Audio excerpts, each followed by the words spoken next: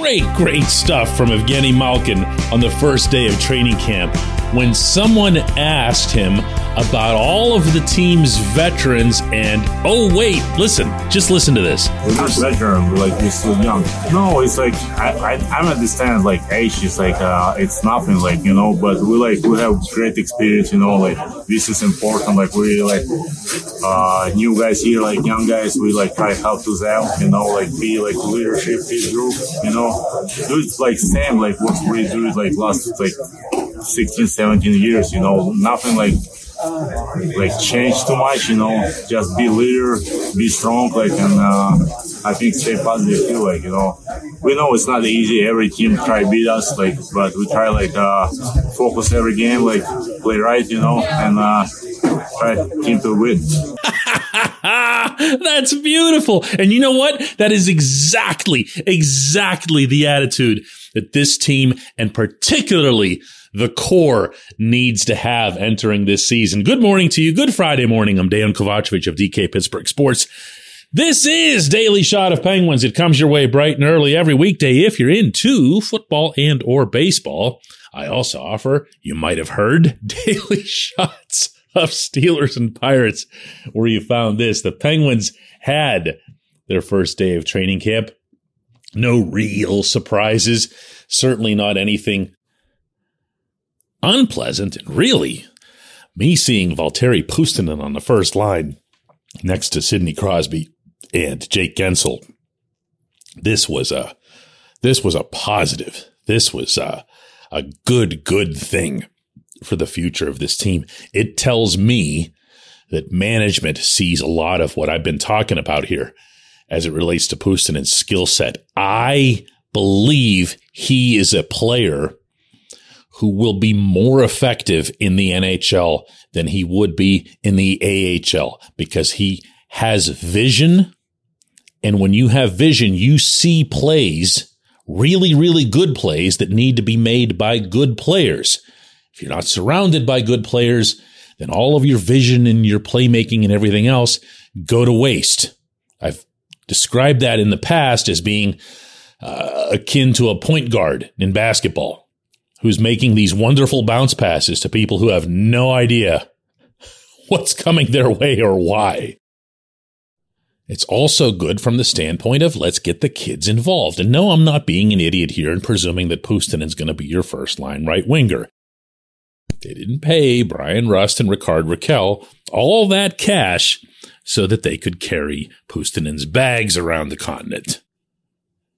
But it is important to send a message, even if it's just an intangible thing, to the younger players and to the prospects that, yes, you do have a chance to contribute. You have a chance to be seen. And if you're playing with Sid and Jake, you're going to be seen. We're going to notice you. We're not going to set you off to the side. We're going to create a camp environment that encourages, in the most upbeat possible way, your outlook for contributing to the 2022-23 Pittsburgh Penguins.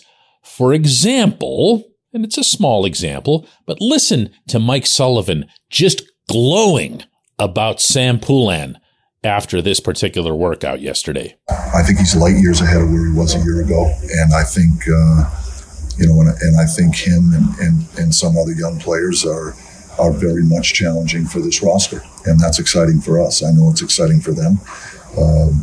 That's an important element of, I think, sustaining a competitive organization is having that internal competition where we have young players, trying to push their way on the roster. And that's happened in my time here. And when that does, it makes us a better team. And I think Sam's one of those guys. Good stuff, right? He might not even necessarily be 1,000,000% behind what he said there. I'm not accusing Sullivan of being disingenuous. I'm just saying he might have a motivation to build up these players, even if they look at the roster and the lineup and see at most one available position on the fourth line, as Philip Hollander very bluntly pointed out over the past weekend.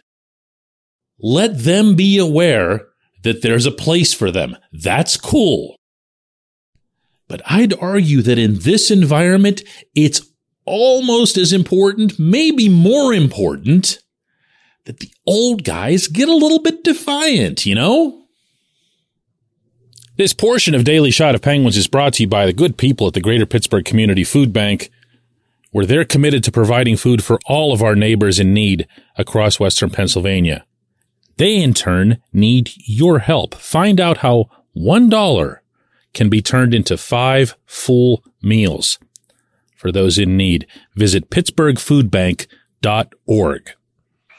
So Gino's joking around, and that's what he does. That's what he does. He has a tremendous sense of humor. I don't need to tell anybody who's been following this franchise for even a little while.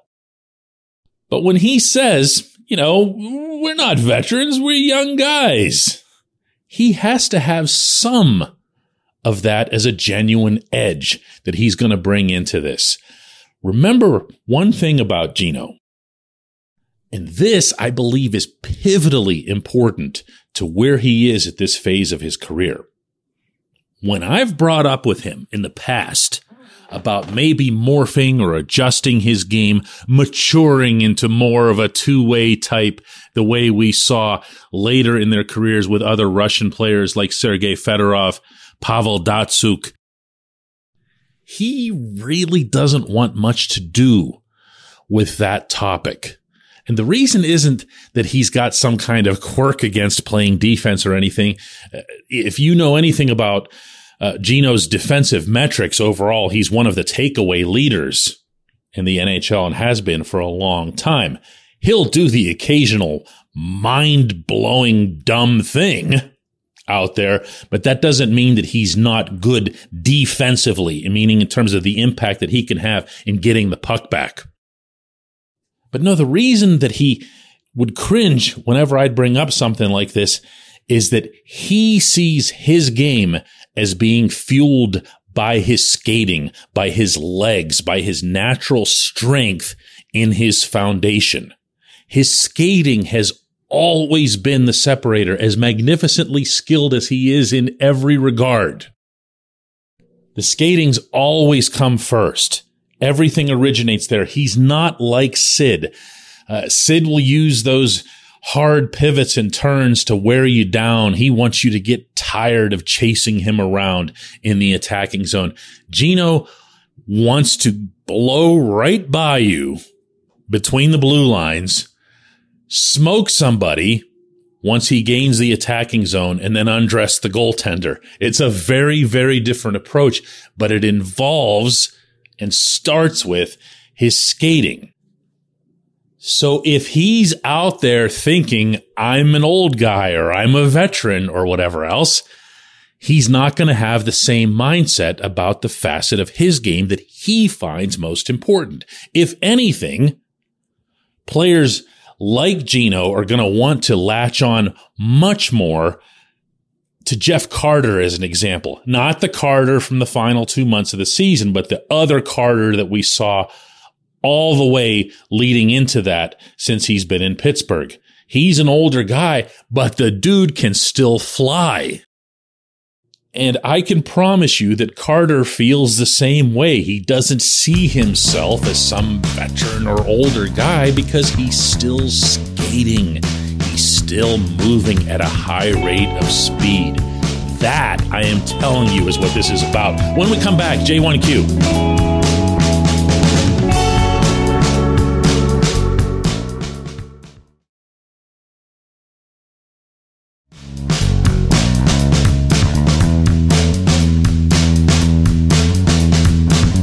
Today's J1Q comes from Robert Donahue, who asks, DK, I don't want to read too much into combos on day one, but Chris Letang and POJ were paired on the first day, and maybe they might actually try it. Well, Robert, not to be that guy, but where have you been hearing all summer long that they would? This is something that I expected. It's something that I'd heard from the inside going back to the draft in Montreal. And maybe this is the beginning of a test pilot, really, for P.O. Joseph. Meaning this, if he's not part of the Penguins' plans going forward, and for anybody who's not aware, he's had an up and down evaluation is probably the best way to put it over the past 2-3 years, where he's come up, you'll recall this, and looked really, really strong.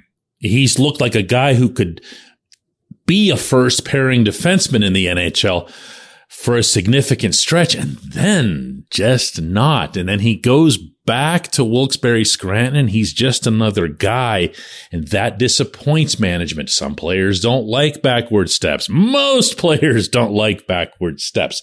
That part's understandable, but there is a process through which you have to prove yourself to people. Well, here it is.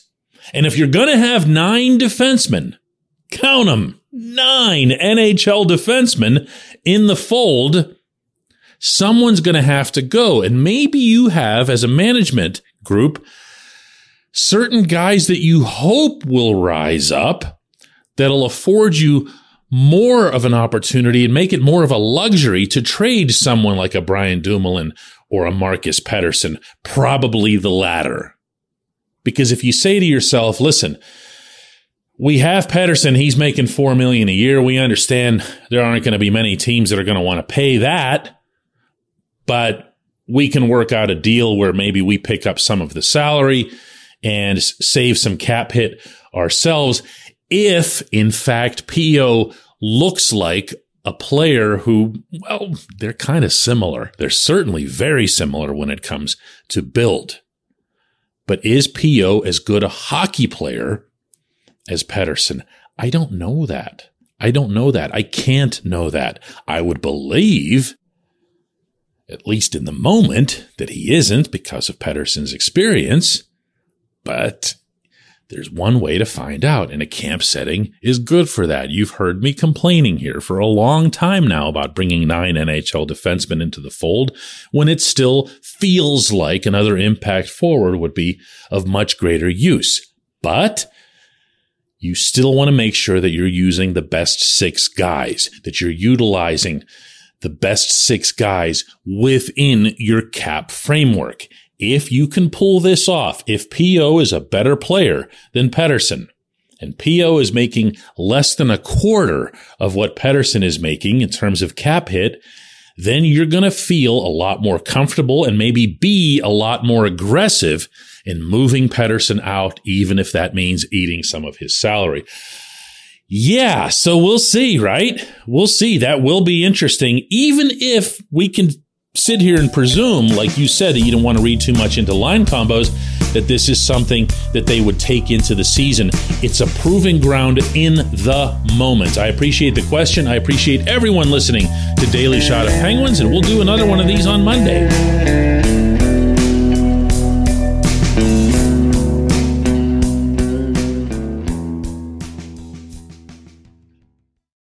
Without the ones like you, who work tirelessly to keep things running, everything would suddenly stop. Hospitals, factories, schools, and power plants, they all depend on you. No matter the weather, emergency, or time of day, you're the ones who get it done. At Grainger, we're here for you with professional-grade industrial supplies. Count on real-time product availability and fast delivery. Call, click Grainger.com, or just stop by. Grainger, for the ones who get it done.